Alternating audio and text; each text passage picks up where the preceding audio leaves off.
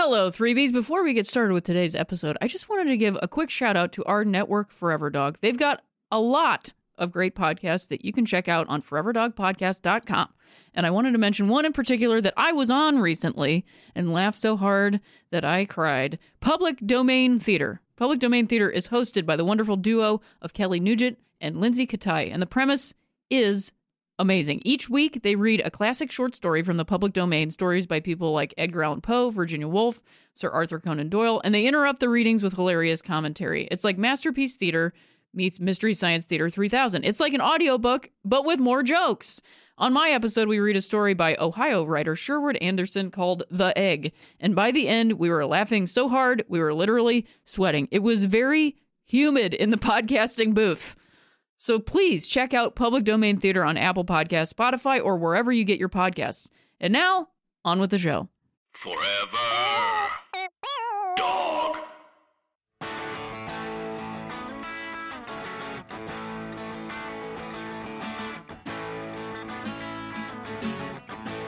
I used to think that this was my town. What a stupid thing to think. I hear you biting off a breakdown. I myself am on the brink. I used to want to be a real man. What's up, Three Swings listeners? 3Bs, as I'm calling you. No one's told me whether they like it or not, so I guess it's good. No news is good news, goes the old thingamajig. I'm having a great day, obviously. Had a bit of a weird morning. Also, just generally having a weird week. I didn't get to watch a ton of baseball. I feel like I keep saying that. That should be my new catchphrase. I didn't get to watch a ton of baseball. That's what happens when you decide to make something that you're doing leisurely a job. You don't necessarily start to hate it, but you realize like, oh my God, now I have to fit this in. And it was just something I was able to fit in because I wasn't putting any pressure on it before. And now all of a sudden I'm like, where's my baseball? What happened to my baseball? Anybody watch The Boss, that movie? Pretty much the first 5 minutes are the funniest part. No offense, but that movie is kind of weird and says some weird things about gender nonconforming gals, which I didn't particularly like. But at the beginning, they completely butcher, and I will say that, the who's on first joke for hilarious dividends, and it's very funny. Who's my baseball is a very funny thing to say when you have one of those mouth expanders, which I wore recently for a YouTube show that apparently is hyper popular, and I was unaware of it. But Good Mythical Morning, I was on that with one of those things, and just spit went all over the place. It was very similar to my episode of Public Domain Theater, which I highly recommend you listen to. I had a great time recording that podcast. I've had a weird week because I'm going to share this personal tidbit. Well, number one, I made a very bad trade. I don't know why I did this in my fantasy baseball. I think sometimes I just do things for people because I think I'm supposed to do that. I don't know why I did that. It was very bad. But whatever. I won't discuss specifics. I did win my fantasy baseball week. I don't think I'm going to win this week, and I'm playing somebody that hasn't won yet. So what are you going to do? Fantasy baseball is the bane of my existence. It also is the only reason I'm able to exist. You understand. There's my other catchphrase. I had a weird week because I've lost something that I've had for a very long time and that is very important to me. How does this relate to baseball? It does, because baseball players tend to be very superstitious. Jason Kipnis, 2 seasons ago during the World Series, lost his ankle brace, like protective ankle brace. There was a very specific brand, and the name is escaping me now, but it's like an old brand that doesn't even exist anymore. And he lost it during the World Series and tweeted about it, and someone had one and sent it to him. And now he wears the same, like he replaced it with this, like he just couldn't possibly. And it's also very funny to me because I get that you're superstitious about the thing because you wore it and you played well, but I would also add that you probably wore it and played very badly. So you could probably not wear it. But I also get it because I'm a very superstitious person. I was raised by a superstitious person. And I don't mean like, oh, I don't step on cracks, although I don't step on cracks. But I don't mean only those things. Like if I see a black cat, oh, my day is ruined. I mean, I do get worried, but my day isn't over. It's just that I've lost this thing that I was somehow able to hold on to since I was 12 and got it. And now I cannot find it. And I don't have that pit in my stomach feeling, which is almost worse because it's almost as though my body knows it's gone. And that is a terrible feeling. It is the same feeling that I had after Game 5 of the last 2 World Series. So I don't feel great, and it's a weird feeling. I guess it's a feeling of pre-grieving, you know, because like when you lose something, it's difficult because you don't totally know that it's gone, because it could still be there. You just haven't found it yet. It's not a great feeling. It also kind of describes the feeling that I've been having since November 2016. So that's just kind of where I'm at as a human being. It's a sort of soft depression, I would say. And speaking of soft things, I recently got a haircut. I didn't discuss it on our last episode with Paul F. Tompkins, who is one of my favorite guests and favorite people. A lot of people really loved that episode. So thank you for that, because it was a lot of fun to make. I love talking to him about anything, but especially baseball, because we just have fun talking about it. It's not, you know, arguments and or proving something to each other. We just get to talk about baseball, which if you can find a friend that is like that, hang on to them. Don't lose them like the thing you've had since you were 12. Because sometimes you have friends since you were 12 and it's not as good. Anyway, on to baseball. Something I forgot to mention the last time is, in regards to my haircut, I basically got Chris Bryant's haircut, which when I got it, I didn't realize. And then I saw him get hit in the face and was like, oh, I have that haircut. That's what I got out of him getting hit in the face. Boy, oh boy, was that a not fun thing. I'm not some huge Cubs fan. I will say I am getting better at even just being able to watch them play baseball. I'm not as furious as I was a couple years ago. So Cubs fans, rejoice. I'm not furious at them anymore. Doesn't make me happy that you're winning, but whatever. I can be neutral about it. I don't want to see anybody get hit in the face with a 96-mile-an-hour fastball, that's for sure. Glad he's okay.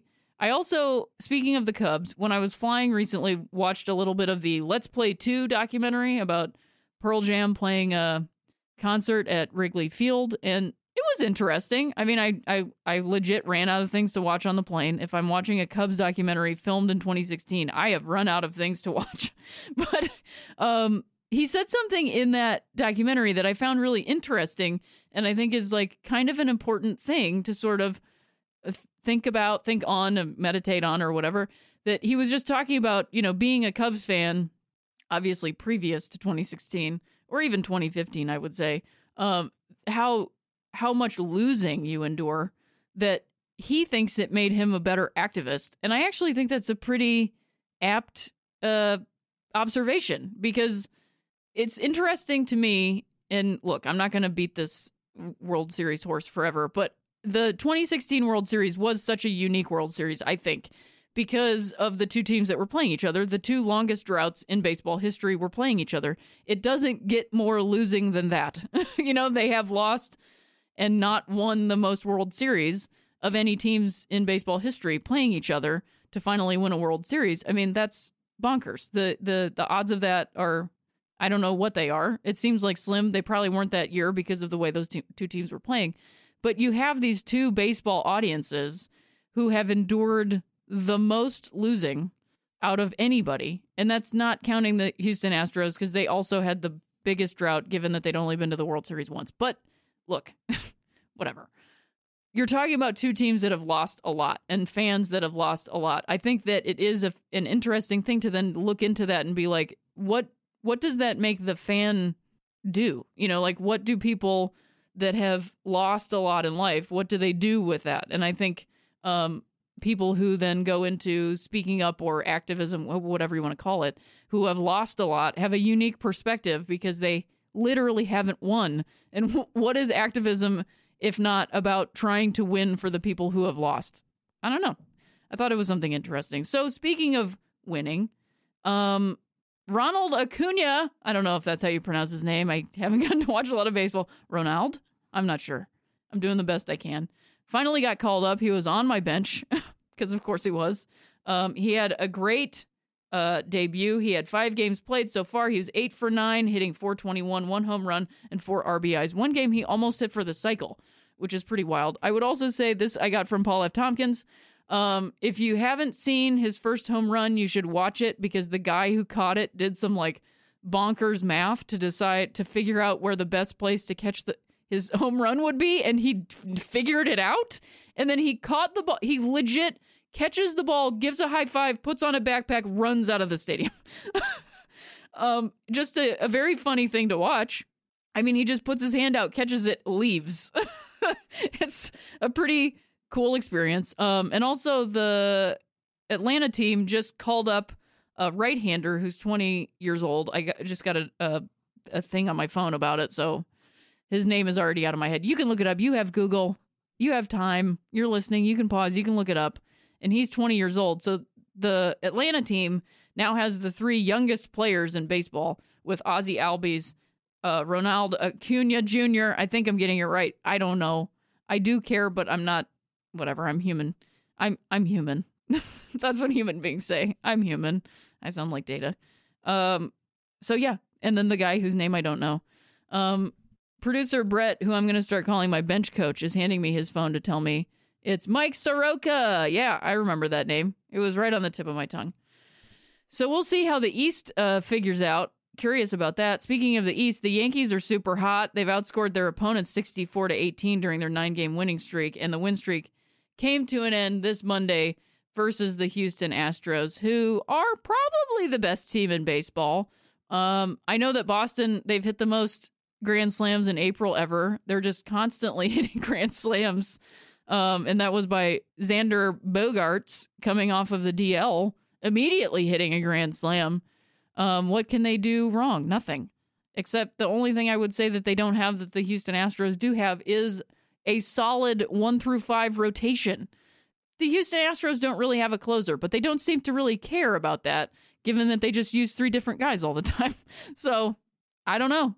Houston Astros are probably the team to beat. I was just thinking this morning, if the World Series was going to happen tomorrow, I would predict it would be the Diamondbacks versus the Astros. This makes me angry, and also it's a high probability at this point. Look, I know the Yankees are super hot, but they don't have the same stuff. Also, Corey Seager is now out for the season, which is very sad for Dodger fans, for myself. I haven't been to a game yet. I'm curious to see what the first game that I go to, how it's going to feel. I feel like they're back to what they were like in 2015, which is just pieces moving kind of separately. I think they can figure it out, but I'm not very confident that they will. Does that make sense? They have the possibility of figuring it out. My bench coach, Brett, just gave me this interesting tidbit that the Dodgers lead the majors in one obscure metric, which is projected WAR currently on the disabled list, which means they have very effective players who cannot play. They have Justin Turner, Rich Hill, Tom Kohler, Yasiel Puig, Julio Urias, and Logan Forsythe, and now Corey Seager, who is just maybe probable for opening day of 2019.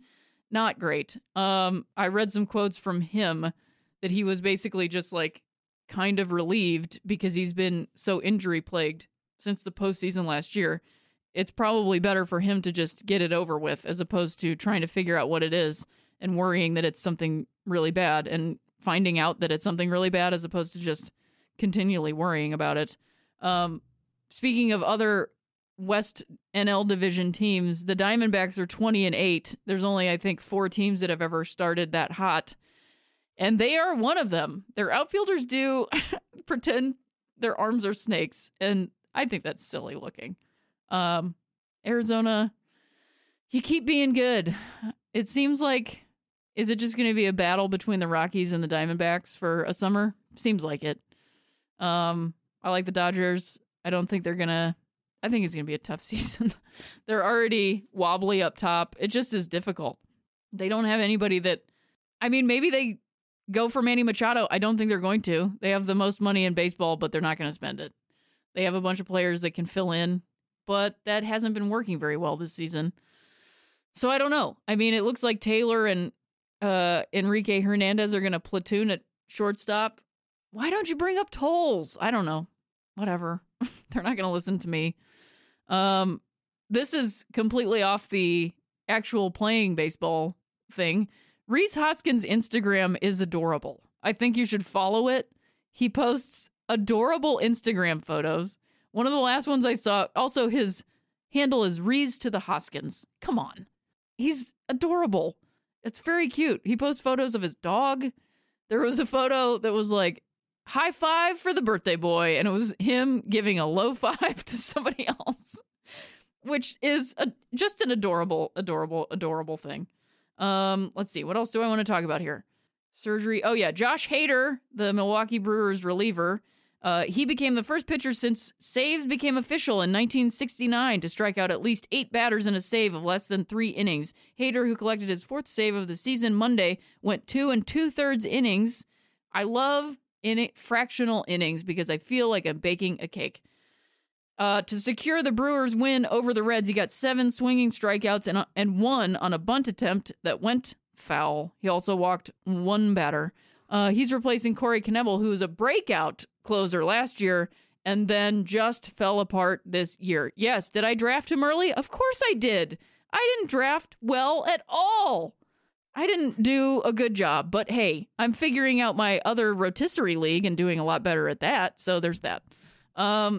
Meanwhile, did I have... Oh, yes, one other pitching breakout from last week, other than Sean Manaea, following up his Boston no-hitter with a very good showing in Houston, keeping the Houston Astros scoreless for 7, I believe. I didn't write down notes because I'm good at my job. Followed that up with a beautiful showing in Houston. So, is this Sean Manaea's breakout season? Not sure. I'm not sure. Then we'll wrap this up. I'm going to do a Rosenbag after this, but I didn't even know about this until bench coach Brett brought it to my attention, which is exactly what bench coaches are supposed to do. They're supposed to bring things to your attention. That's what I do all day Sunday when I'm bench coaching my team. I got in my head a lot this last game because I wasn't playing very well in the field, but I did get 2 RBIs, so I can't be too mad. I only struck out once. I went 2 for 3, 2 RBI. So that's good. You make up for it on base. Johnny Damon was on Fox News this week, and this is a quote from Mr. Johnny Damon of baseball fame. I think Donald's doing a great job of trying to bring everything to the table, just work at something instead of wasting people's time, Damon told Fox News. Damon hinted that he could be doing a project with Trump in the near future, saying, some big news is coming out on me later on this week, so it should be pretty good. What a bunch of wordsmiths they are over on that side of the aisle, aren't they? This should be good. That's all. That's not a waste of anybody's time. No details? Don't waste my time with details on what you're going to do. I mean, I wouldn't want to know what it is or anything. Definitely don't tell me details, because that would be a waste of my time. I think it's very funny that this illusion, we spent 8 years with the same people saying that Obama was doing nothing while he was doing things. Now, you can dislike some of Obama's policies, just as I do, without falling into the trap of aligning yourself with Fox News and or far-right ideology. And so when I talk about this, I'm not talking about the specific policies, but the fact that Obama was actually doing the job of president while he held the office, which is, doing more than having pretend phones on his desk and going golfing every week and profiting off of the presidency. I would say that President Barack Obama did not make a dime off of the presidency other than the salary that a president is paid. So let's just talk about that first. It's strange to me. It's not strange because I understand it. He's not doing anything. He's not bringing anything to the table other than himself and saying things that people agree with. And those things are so shallow, it's so easy to agree with them because you can see the bottom of it. And so wow. I mean, it makes sense that baseball players would like this dude. There are many baseball players that are very actively in support of this dude. Trevor Bauer of the Cleveland baseball team would be that dude who's very vocal about it, which is also why I easily traded him, and I should not have done that. But sometimes I trade people based on who they are and not their performance. And look, it's going to get you in trouble all the time. It's also why I didn't draft, Bryce Harper. It's also why I didn't draft anybody I could have drafted because I was like, oh no, they have back problems or they're a Republican. Now, if you base everything off of somebody having back problems or being a Republican, you're probably not going to get anything done. So Johnny Damon, I don't care what project you're working on because it's not going to help me at all. And it's not going to help anybody I care about probably. So after this, let's help some people that we care about and get into that rosin bag. Let's flip it up and down, pop it on your palm, pop it on the top of your hand. We'll be right back with rosin bag.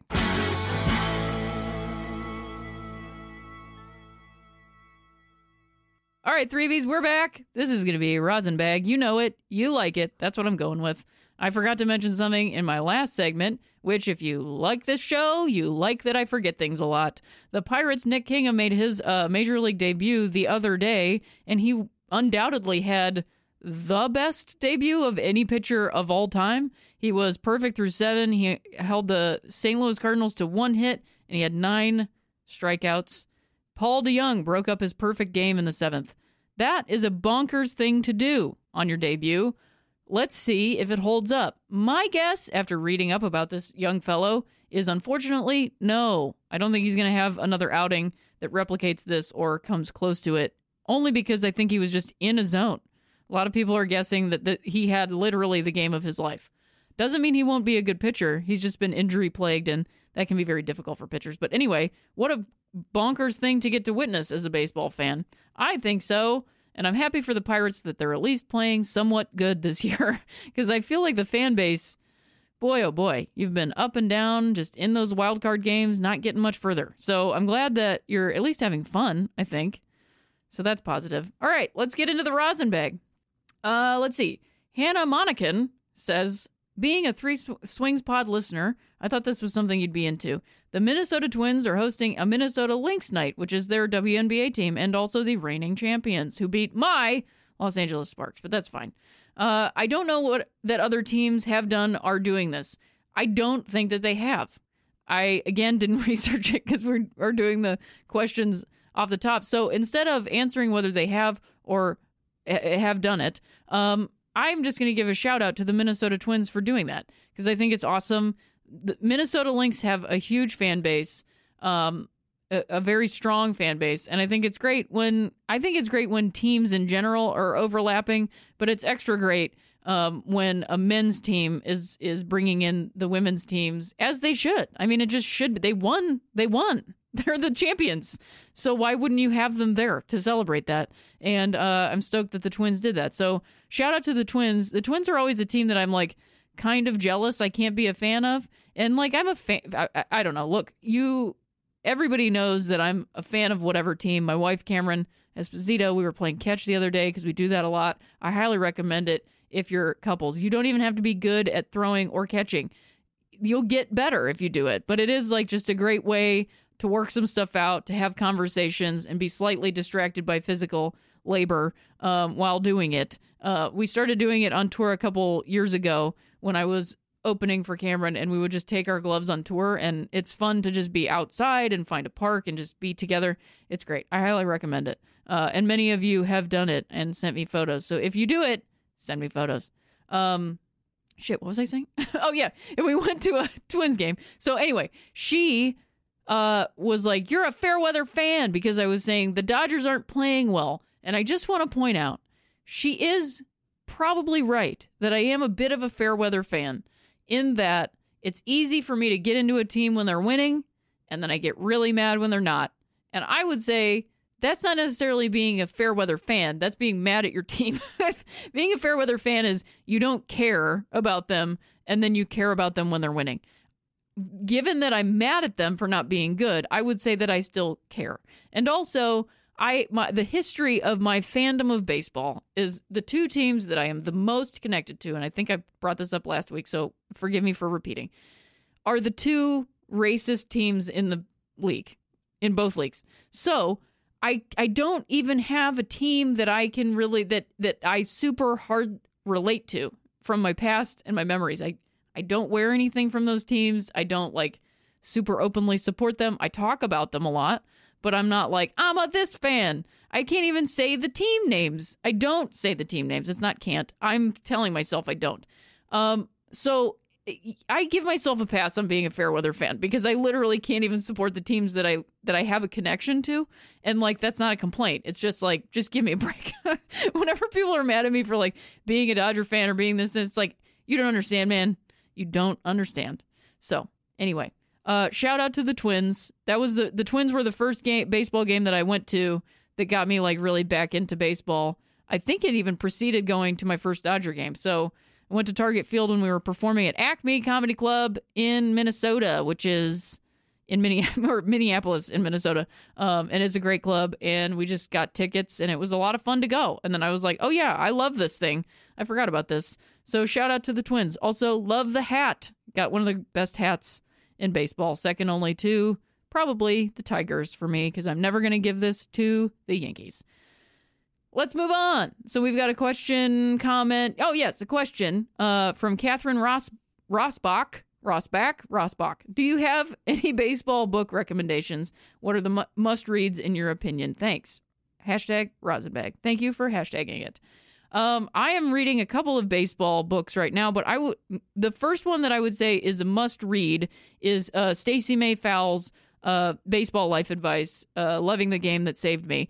I just spilled a bunch of water on it, and I'm very disappointed in myself because now it's all wrinkly and weird. I've done that to 2 books. This is why I never have water on my nightstand, because I always knock it over, because I get night terrors. I sleep on my arms, they fall asleep, then they flop all over the place. It's a big problem. I would definitely recommend reading that one first, because Stacey May Fowles, number 1, is just writing in a way that is so easy to read. To me, honestly, it's kind of like doing this podcast. Like, the way that she writes is it's like listening to a podcast. Also, her perspective is one that I relate to very highly, being a fan that is, sort of misunderstood or misrepresented. And then also loving a team that has some problems associated with it, whether it's the way the players play or, what's going on the field, those kinds of things. So I feel like you definitely read that one. I just picked up Curveball at the Kansas City Negro Leagues Museum about Connie Morgan that played for the Indianapolis Clowns. And then I also got in the mail today Making My Pitch about Isla Borders, who was a pitcher in men's baseball, played for the Minneapolis St. Paul, good Lord, Saints. And I just read the foreword to that, so I'm really looking forward to that. So those are my picks so far in terms of baseball books. Somebody also on tour gave me this tiny book. It's a reprint, but a Montgomery Ward's baseball book that's just like about baseball, like what baseball is basically, and it's from like the turn of the century. So that one's also kind of neat, just to read about what baseball was like then, and people being like, hey, have you heard of this new sport, baseball? That's pretty fun. So those are my recommendations. Let's see. Then we've got Beard Season. Do you ever put a game on the TV on mute and use the radio broadcast for audio? That is something I would absolutely love to do. I don't do it because I don't have a radio, and I should get one. And the internet radio doesn't sync up very well. And I haven't been, like I said, every episode I keep saying, I haven't been getting to watch too many baseball games. But I did watch a Cleveland game recently, and I did not have it on mute. And thankfully I didn't, because Mr. Rick Manning, who I discussed with Paul F. Tompkins, literally said you get 3 swings in this game. And we have a soundbite of that, so maybe we pop it in here. His way. He may take a bad swing one at bat, but that doesn't matter. You get 3 swings in this game, and sometimes you need every one of them. Oh my God, can you believe that he just said that? Rick Manning promoting my podcast during the Cleveland baseball game? Thank you, Rick. I really appreciate it for doing that. What? But yeah, I think that's a real fun little treat. I don't know. How would you describe that?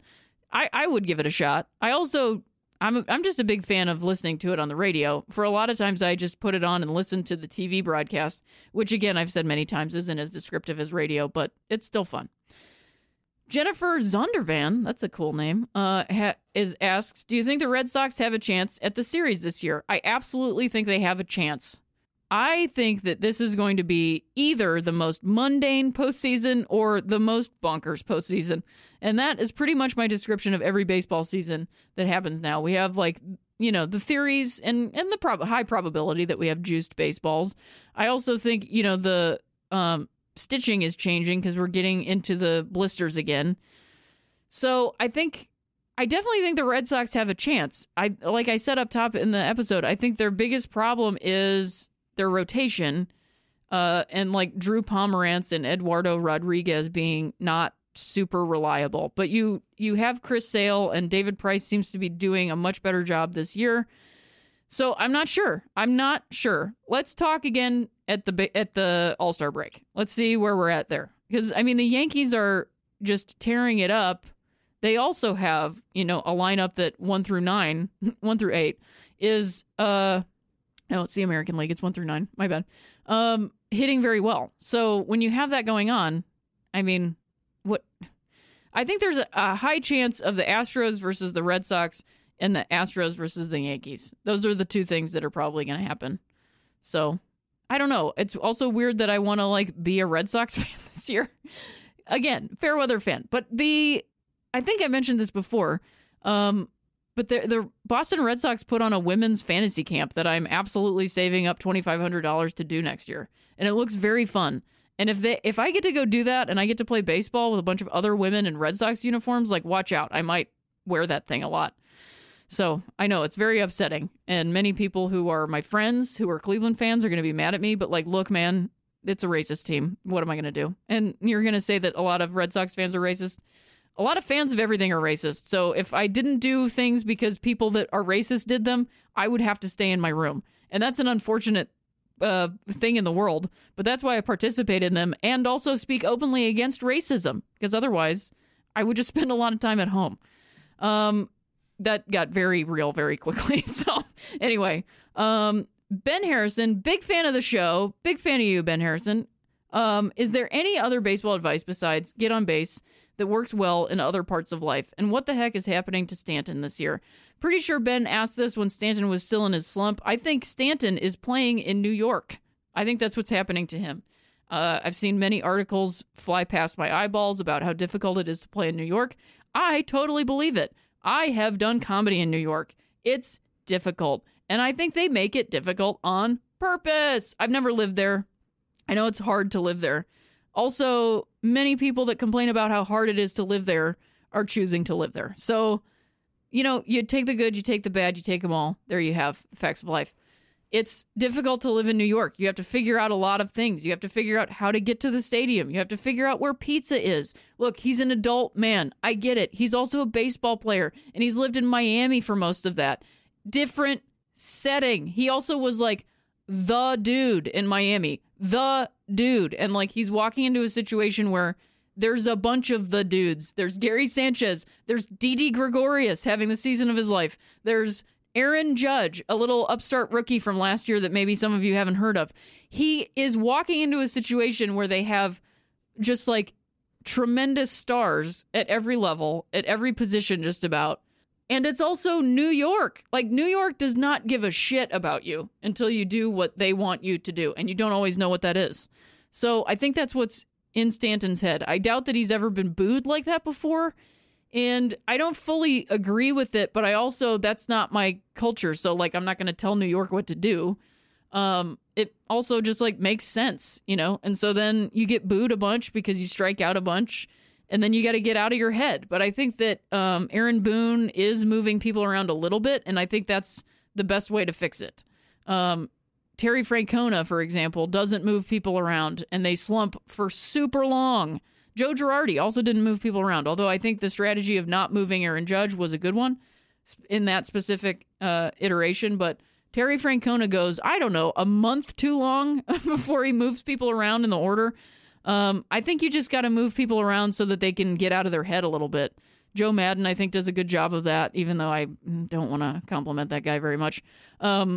I just think it's a good idea. You need to move around. You are a position player.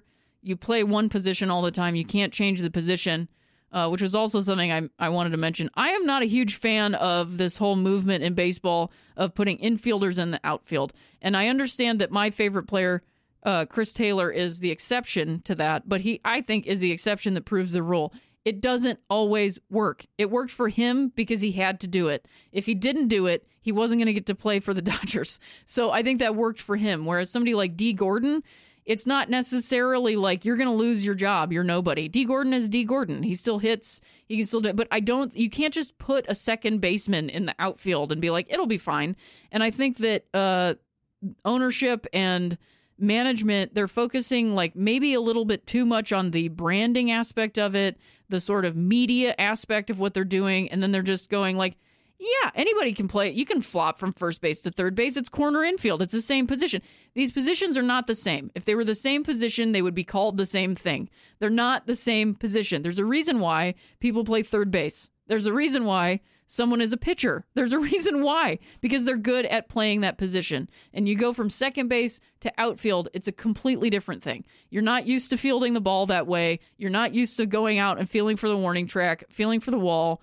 The moment that you turn to try to track down the ball is totally different. And so I just don't think it works out as well as people think. And you need to be rotating these guys in and out of those positions before they fully get into it. So those are my thoughts on that. So I was supposed to give it baseball advice other than get on base. So I guess I could work my way back from what I just said, which is work the hardest at the position that you're in, but also don't beat yourself up if you're not immediately good at it. Because if somebody puts you in a position that is foreign to you, that's kind of on them. Like we have the pull yourself up by your bootstraps. Everybody forgets that was a joke. Like nobody said that. See, this is why satire gets us in trouble and why satire isn't always the best way to go, because not everybody understands that something is a joke. So you can't just expect somebody to play a position for 10, 15, 20 years and then put them into another position and be like, well, it's still baseball. So that would be my advice. Also, like, don't get in your head. I always get in my head and it does not do any wonders for me. So that's my other baseball advice. All right, Beth from Earth. Care to talk knuckleball? My partner believes more pitchers should use it as it's essentially unhittable. I believe it's inefficient and unpredictable, and pitchers are better off learning how to master other pitches. I'd love to hear your thoughts. I do think that learning other pitches is valuable. So that in and of itself is good. You cannot live and die by the fastball alone. Also, the curveball itself is a highly destructive pitch on the pitcher's arm. There's a lot of research that no one is sharing with people that it is very destructive to the elbow of the person throwing it. So I think that the game does need to, you got to diversify no matter what, the bigger plan that you can use, the better you're going to be off. And I think that the knuckleball is an art. It's also a pitch that a lot of people suggest women learn because women, maybe don't have as high a velocity pitch as men. Their fastball maybe comes in at 86 or something like that. So a knuckleball is something that you could use, I think, sparingly to diversify your sort of, cachet of pitches. I think when we say knuckleball, it evokes a pitcher who only throws that and can't throw anything else. So I think that is maybe the aversion that people have to the knuckleball. But I like it. I mean, I would like to see a lot more of it. What we're seeing these days is a lot of like slurves and stuff like that, which is like a slider curveball and, these like high velocity breaking pitches, which I don't think could be helping elbows but we don't worry about that. We just want to get strikeouts. So I don't know. I tend to agree with you. It would help pitchers out and give them some longevity. And I think it's interesting looking. People can't really figure it out. So that's fun. Morgan Houston gives us a fun baseball fact. The Rockies are 12-1 on Friday the 13th. Look at that. Go back in time. Kennedy Gann brings us our last question and or comment. I know I'm only speaking into the void. Guess what, Kennedy? You're not. I am not a void. Avoid the Noid, though. But we also have a Negro Leagues Baseball Museum here in Birmingham. So shout out to Kennedy Gann. You are not shouting out to the void. You told me, my bench coach, Brett, found it, gave it to me, and now I am shouting out the fact that Birmingham, Alabama also has a Negro Southern League Museum. So check that out if you're in the area. If I am in the area, I will also check it out. And this has been Rosenbag with Rhea Butcher on Three Swings. We'll be back with an interview that I'm very excited about. I'm very glad that I got this person in. I'm excited for all of you to hear her perspective, her experience, what's going on for her. I think all of you are going to love it a lot. And that interview is with Justine Siegel right after this.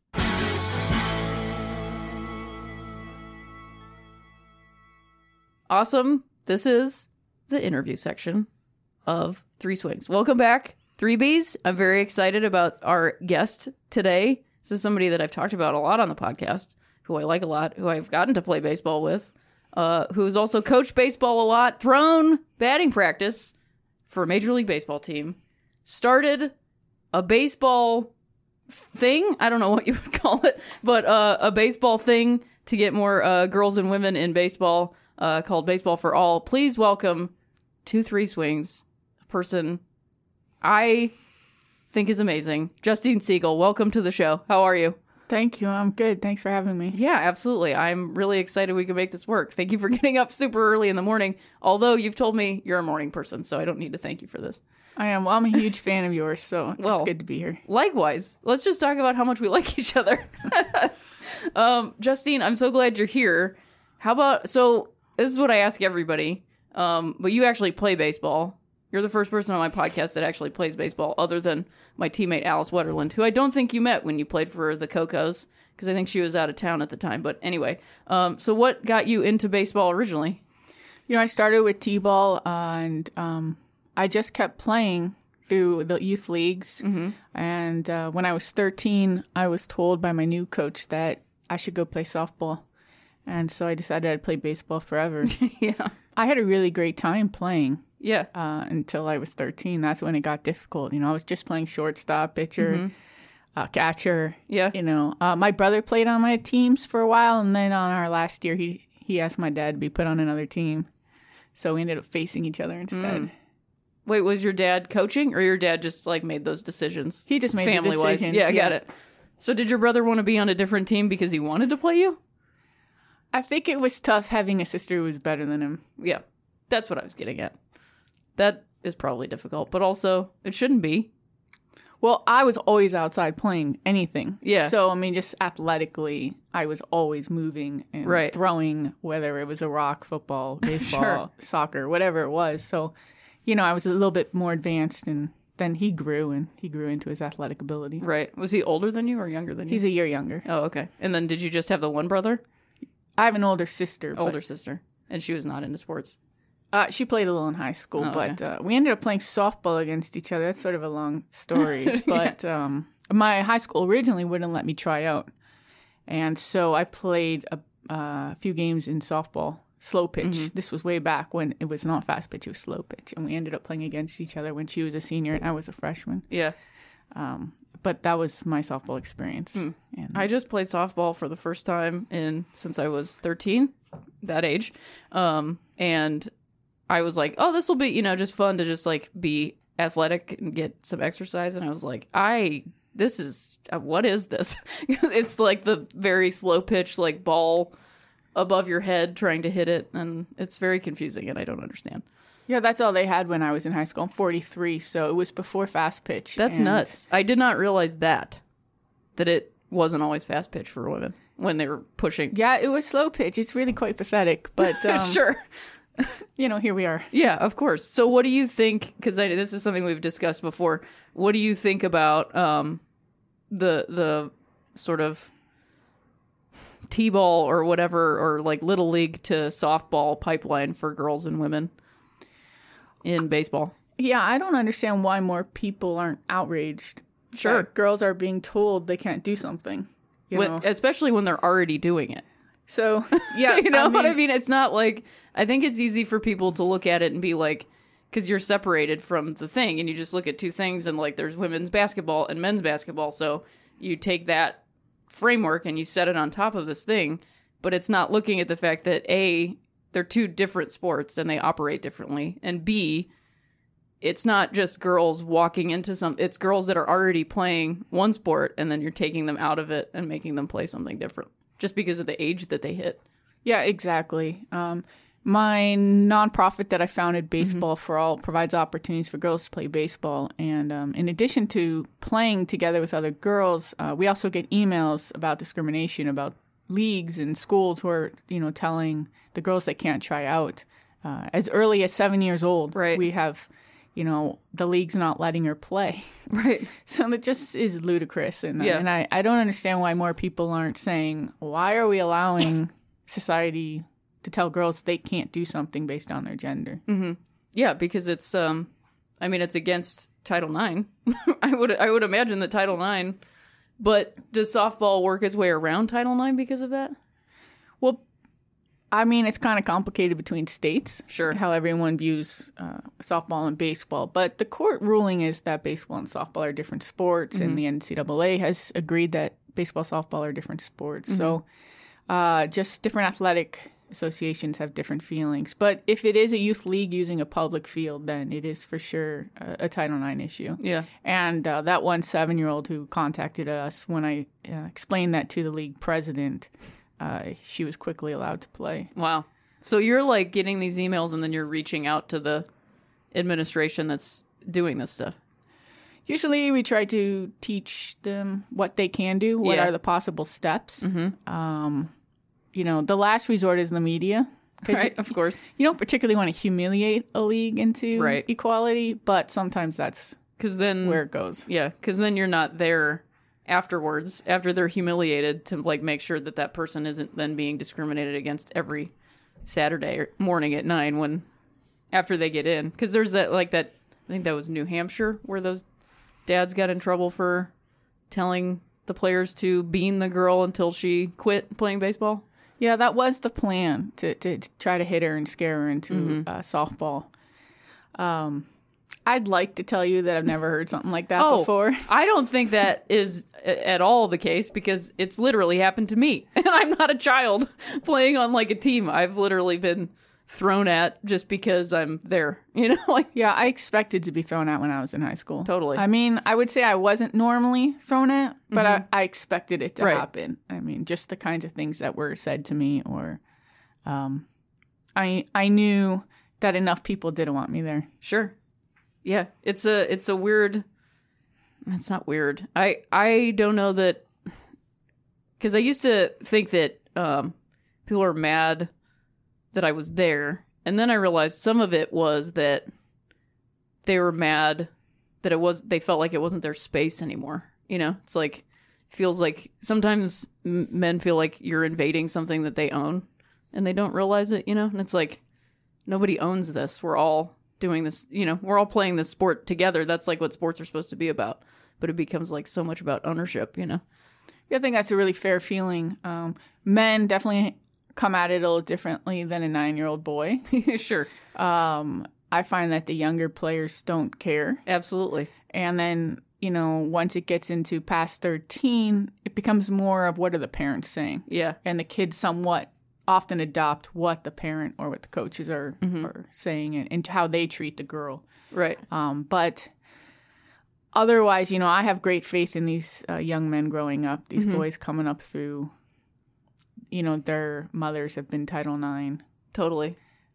Have received those gifts. They're, you know, you're now seeing on Disney that it's cool to date the female kicker on the football team. You know, so things are changing. Oh, yeah, absolutely. But there's still some old archaic rules and feelings that we have to get through. I mean, it's just a constant like conversation and thing that you have to work on. And I think it's interesting that you bring up like children of Title IX, because I was watching games here and there from the Final Four of the women's and the men's, and I preferred the women's, but I was watching a men's game, and I don't remember what team it was, but they were talking about, this kid is from a basketball family. His dad played at so-and-so, and his mom played at so-and-so.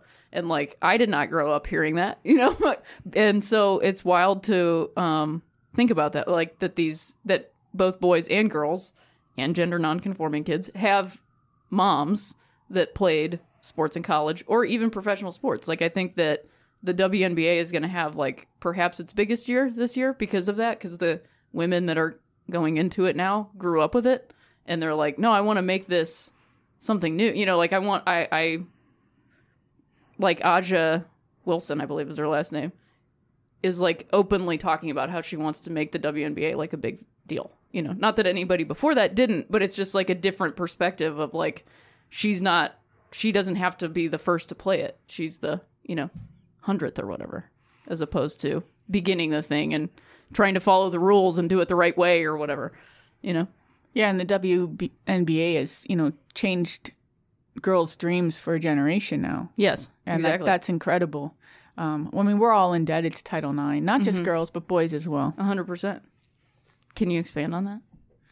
Well, you know, I think it's important we realize that boys and girls rise up together. Mm-hmm. You know, this isn't just about girls. This is about when we take away stereotypes and boxes, we just become who we want to be. Mm-hmm. In my case, I happen to focus a lot about the box and girls and baseball. Yes. But that box is true for anyone, you know, guys who want to dance. Mm-hmm. You know, you have to remember that at one point, men weren't elementary school teachers. They weren't nurses. Yeah. You know, women couldn't ride bicycles or wear jeans. So when you look at it historically... And it wasn't that long ago. Yeah, it's incredibly. So, you know, I always look at things sort of historically and where can we go in a generation. Absolutely. Oh, that's a great point. And I think that it is really good to balance it out, like what it can do for boys too, because like the focus becomes so much about girls and it becomes like, oh, girls want to do this, that, the other thing. Like boys want to do other shit too. Like there are so many, I just think about how many boys get pushed into Little League and baseball that don't want to be there at all, you know? And then there's girls that want to play there. Like how much better of a situation in a world would it be if you just got to do the thing you wanted to do? You know? Yeah, exactly. We have so many resources and so many, it's like, why don't we just let people do the things they want to do? It's going to make them be the person they want to be. Exactly. Try things, do things, fail, do well. I don't know. Yes. So you've also coached at the professional level. What was that like? And where have you coached? And what was that experience like? In 2009, I coached with the Brockton Rocks in the Can-Am League, which is independent baseball. But that was when I became the first woman to coach pro baseball. Mm-hmm. And that was an incredible experience to be able to wear a uniform as your job. But there was also, it was very new. So there were a lot of, you know, things I had to work through. In terms of coaching? Like what it's actually like to coach? Like I was eventually let go. Right. And, you know, I mean, the reason was because I was a girl. I mean, I was hired for being a woman and I was sort of let go for being a woman. But, well, can you expand on that? What do you mean? Well, I think... you know, the manager, he was really into hiring me. He wanted his daughters to know they could do anything. Right. I had already been coaching through at Springfield College, so I was the only woman coaching college baseball. So it made sense, but ultimately there weren't enough people in the leadership that were supportive of having a woman. You know, this was before, you know, Becky Hammond. It was before all of these kinds of things. Right. So it was all really, really and new only to just everybody. 2009. 2009. And then in 2015, I got to coach in the instructional league for the A's. Right. And that was an incredible time. Absolutely incredible. In fact, you know, I've also done independent baseball with the Corn Belters, and I had a fantastic time. Yeah. I have found that, you know, when given opportunity at this point, the players only care that you can make them better. Right. And, like, that's it. You know, I mean, totally. You're a woman and you're bringing a different vibe, which to me is an asset. Absolutely. To be a woman who knows the game. Yes. It's not just like throw a woman in there. Right, It's someone who's qualified to get it done. But these are new people. These are people who grew up, you know, with LGBTQ, bullying, you know, all these kind of different messages of inclusiveness. Absolutely. Versus in 2009, you're talking about, you know, the men who were just before that. Right. So I've been having a really great time and just trying to coach professionally anywhere I can.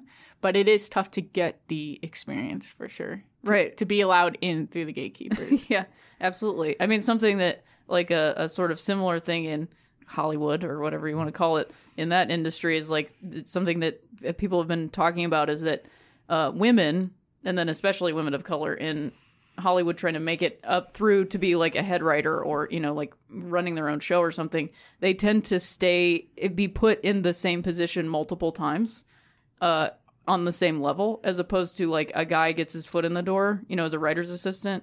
Typically men aren't writer's assistants now, women are.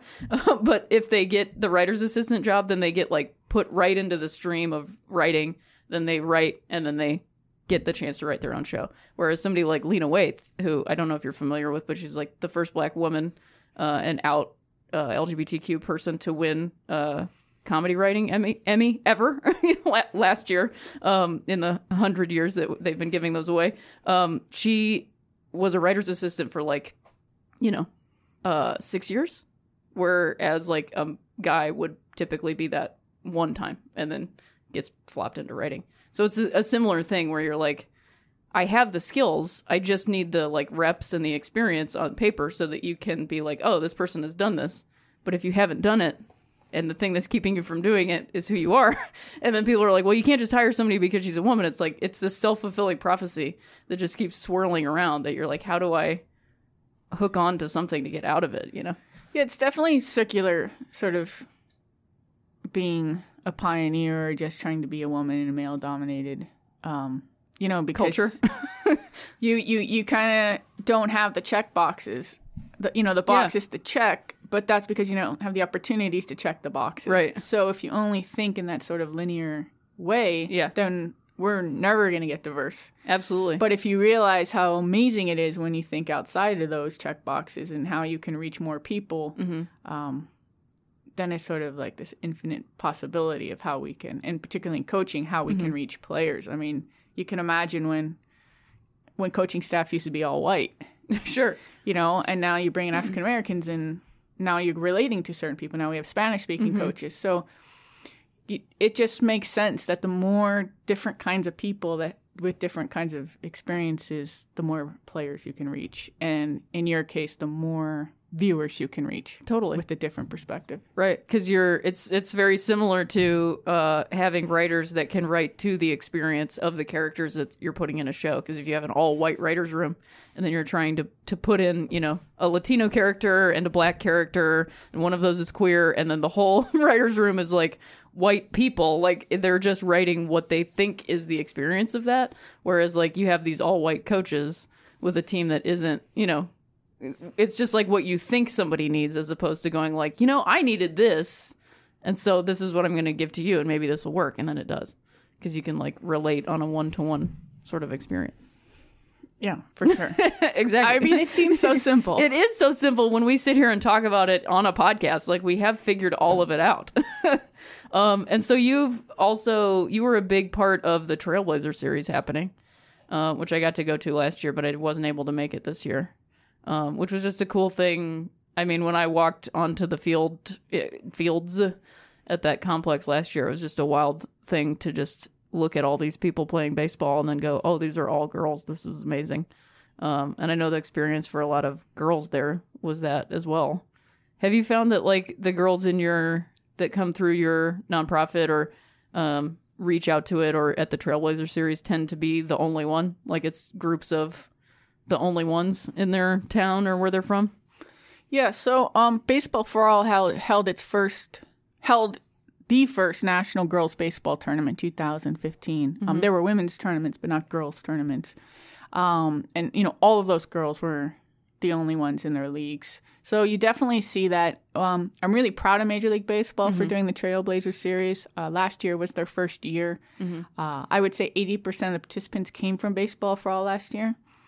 And this year, it was more like only half, which means that the outreach is working. That when Major League Baseball gets involved, that means that they have a very farther wide reach. Yeah. So they can get more girls and get the word out. And when MLB is saying, yeah, we support girls playing baseball, everything becomes easier. Oh, yeah. And so I am really proud of them going forward and stepping up in that way. Mm-hmm. That's awesome. And do you know if they're going to keep doing it? It seems like they're going to keep doing it. I believe so. I mean, this year they're also doing it's called the Breakthrough Series for the older girls. So last year they did one program, and this year they're doing two. So, and... How did I not hear about that? I haven't really heard... Have they not promoted it yet? They're waiting? I'm coaching it. Yeah. When is it? June. That's very soon. Beginning of June, yeah. Where at? Dodgertown. What? Beach. That's what I believe. Yeah, that's what I believe okay. I've been told. Yeah. So, I mean, it's exciting, and I've put so many years into girls' baseball, and to finally have the commissioner say, hey, we believe every girl should have a right to play if that's what she wants to do. That's incredible, because that's huge progress. I mean, I've put in my daughter is 20, so I've been doing this 20 years. Yeah. At some level or not. Like at some level, whether it was women's or girls, my effort started 20 years ago to try to create a better future. Right. Which, can I just say, as a person outside of your life who's only known you for a couple years, I think that you've done that. I know it's very hard to like see, and because there's always like a lot ahead of you. And I think that as somebody who is trying to do a similar thing for comedy, you know, in the small little way that I can, you've totally done that.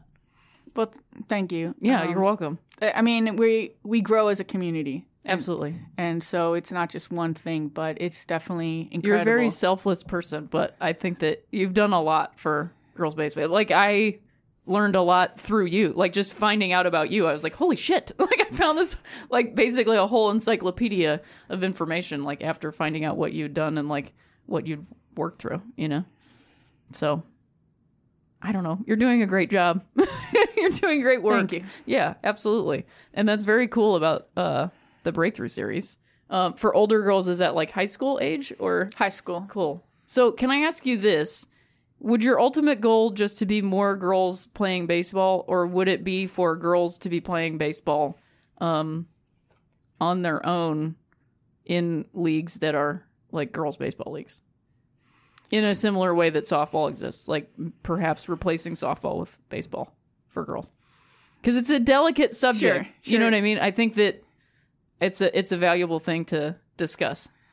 Well, first, I'm supportive of co-ed leagues. Yeah. I mean, I think we need to be supportive. I think a lot of lessons are learned when girls and boys play together. Yeah. But I'm also a huge proponent for girls baseball because there are a lot of girls that won't play unless it's girls. Yeah. You know, when I was a kid, I had to play soccer with the boys. Yeah. And now that there's girls soccer, everyone has played it at one point. You know, I haven't, Justin. Well, you're an oddball. I know. But I grew up at a very particular time in a very particular But area of the country. But you're not quite young. No. You're I'm right not in young. between. You're right Justine, in between I'm not me young. and the young. Yeah, exactly. So, but the young people of the last 12 years have, I mean, so for many sure. girls have Yes. gone out and played soccer at one Right. point. And I think that 1994. if we provide girls baseball, then we suddenly get into schools. We Yes. get more girls who wouldn't play or parents who wouldn't let them play if it was Right. co-ed. As far as softball, I think baseball is the greatest game on earth. Of course. Not going to debate you there. I do think we have to recognize that there's girls who really love the game of softball. Yeah. And so when we pit softball versus baseball, Of course. I don't think anyone really wins. Mm-hmm. But I would definitely like to see, you know, high school baseball for girls and high school softball for girls. You know, one could be a fall sport, one could be a spring sport. I mean, you could almost say we should have baseball for girls and also softball for boys. Well, you know, I mean, what if there's like boys that want to play softball in high school instead of baseball? and that may happen in a generation. I'm not Yeah. sure it'll happen now. Of course. There's a lot of stigma around that. Yeah. But there's certainly... I don't know. Men's volleyball is becoming a thing, and it was like very popular at my high school. But men's volleyball doesn't have a counterpart. So softball and baseball are considered counterparts. To Sure. me, that's a societal myth. No, I mean, I understand. Yes, I agree. So, And the societal myth is the thing that I think both you and I are trying to get rid of. oh, The absolutely. myth of that thing. That those Absolutely. two things equate each other. And it doesn't mean that softball has to go away or that there's something inherently less than about it. It's just that it isn't the same thing. And making it the same thing is the problem. That's absolutely true. Making baseball and softball the same sport when they're clearly different is the problem. Yeah, right. And you're teaching different lessons. You're saying, this is what girls do, this is what boys do. Yeah, And why would we want to teach that? right. I mean, it's like saying girls wear dresses, boys wear pants. It's the same. It's like, yes, they're both clothes, but they're different clothes. You know, like they're not the same clothing item. Yeah, they're just different sports. And I believe girls should have a true opportunity to pursue either one. Yeah. And I think the more that girls see that they can play baseball, they won't feel like they can't play baseball. I know that's like the most simplistic way of putting that. But like I have a friend who, he's very into baseball. He doesn't necessarily play it, but he's another comedian. He has a daughter who was getting to be, you know, baseball age. And he was like, yeah, she's trying out and I'm really excited for her to get into baseball. And then he was like, I wasn't there and they pushed her into softball and now she wants to play softball and I don't want to like I don't want to make her do something she now doesn't want to do, which is, you know, play baseball. But like he wasn't around to sort of guide and pay attention to what people were saying to her. And then she got pushed into softball and was like, well, that's what the other girls are doing. And it's like, Right. Which is the case for girls baseball. right, exactly. Because so many girls want to just be with other girls. yeah, And some don't care. Some would rather be in co-ed. yeah. Well, I think both are valuable. Personally, that's why I'm doing this podcast. And there's a lot of guys that listen to this podcast that agree with a lot of the things that we're saying. So shout out to those dudes, like you were saying. Yeah, for sure. Yeah. So what are you working on? What kinds of things should people be looking out for other than the Breakthrough series? Like, what do you have going on baseball wise, or just, promotional wise? Like, what's in the works for you? Well, Baseball for All is doing a Maria Pepe baseball series in New Jersey. Cool. Maria Pepe is one of the first girls to play Little League, or to get to sue to play Little League. So she's going to be out there meeting the girls, and the girls will be able to play baseball. And then we have our national tournament in Rockford, Illinois. So the girls actually get to play at the same field that the Rockford Peaches played at That's from the amazing. All-American League. And the Rockford tournament will have over 200 girls, maybe up to 300. It's definitely the largest girls' baseball event ever. And that's When how is I that? spend my days, is organizing that Right, event. of course. Yeah. August 2nd through the 5th. Oh, wow. That's So- amazing. So yeah, it keeps growing. I mean, we started with 12 teams in one age division at 13U in 2015, and now we're looking at 4 age divisions and 250 plus girls Wow. from all over the U.S. and Canada. And that's just in 3 years that it's grown that So much. this will be our 4th year. Wow, 4 years. Yeah, so the need is there. We just need more resources, Of course. to grow. Yeah. Like corporate sponsorship. Yeah, the old corporate sponsorship. Yeah. Anyone who wants to get involved in grassroots. I mean, we're essentially changing the game. Yeah. We're literally. saying we're creating a new sport Mm-hmm. for girls. And we're opening up baseball in a way that's never really been opened up for girls. And about 40% of Major League Baseball fans are women. So it just makes sense that they'd want to play baseball. Yeah. They'd want to play the same game that Bryce Harper is, or Kershaw's pitching. They want Yeah. to know how to throw a curveball. Like, Right. this all makes sense. Yeah. So the more girls that play, it's only going to help the game and sell more bats. Absolutely. More clothes that maybe aren't sequined, or maybe are, but it's up to the person buying the thing. Yeah, for sure. Mine will be not sequenced. Yeah, I but, prefer not sequined. Yeah, it's to everyone gets their own. Yeah, absolutely. That's the whole thing, Justine. That's the whole thing. Well, thank you so much for being on the podcast. This was a lovely conversation. Yeah, About thanks. And baseball. if anyone wants to learn more, they can go to baseballforall.com. Yeah, they should definitely do that. And everybody should go to Rockford and go. I'm going to figure out how I can get to this thing because I want to go. It sounds amazing. It would be. We'd love to have you. I would love to be there. Justine Siegel, thank you so much. This is so wonderful. Thank you.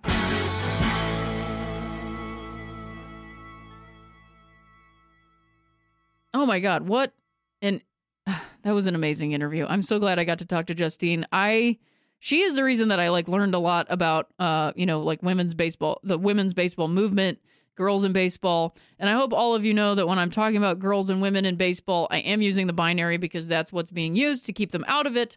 So I do also mean gender nonconforming kids because they tend to gravitate towards the women's side of the sports spectrum in terms of gender segregation.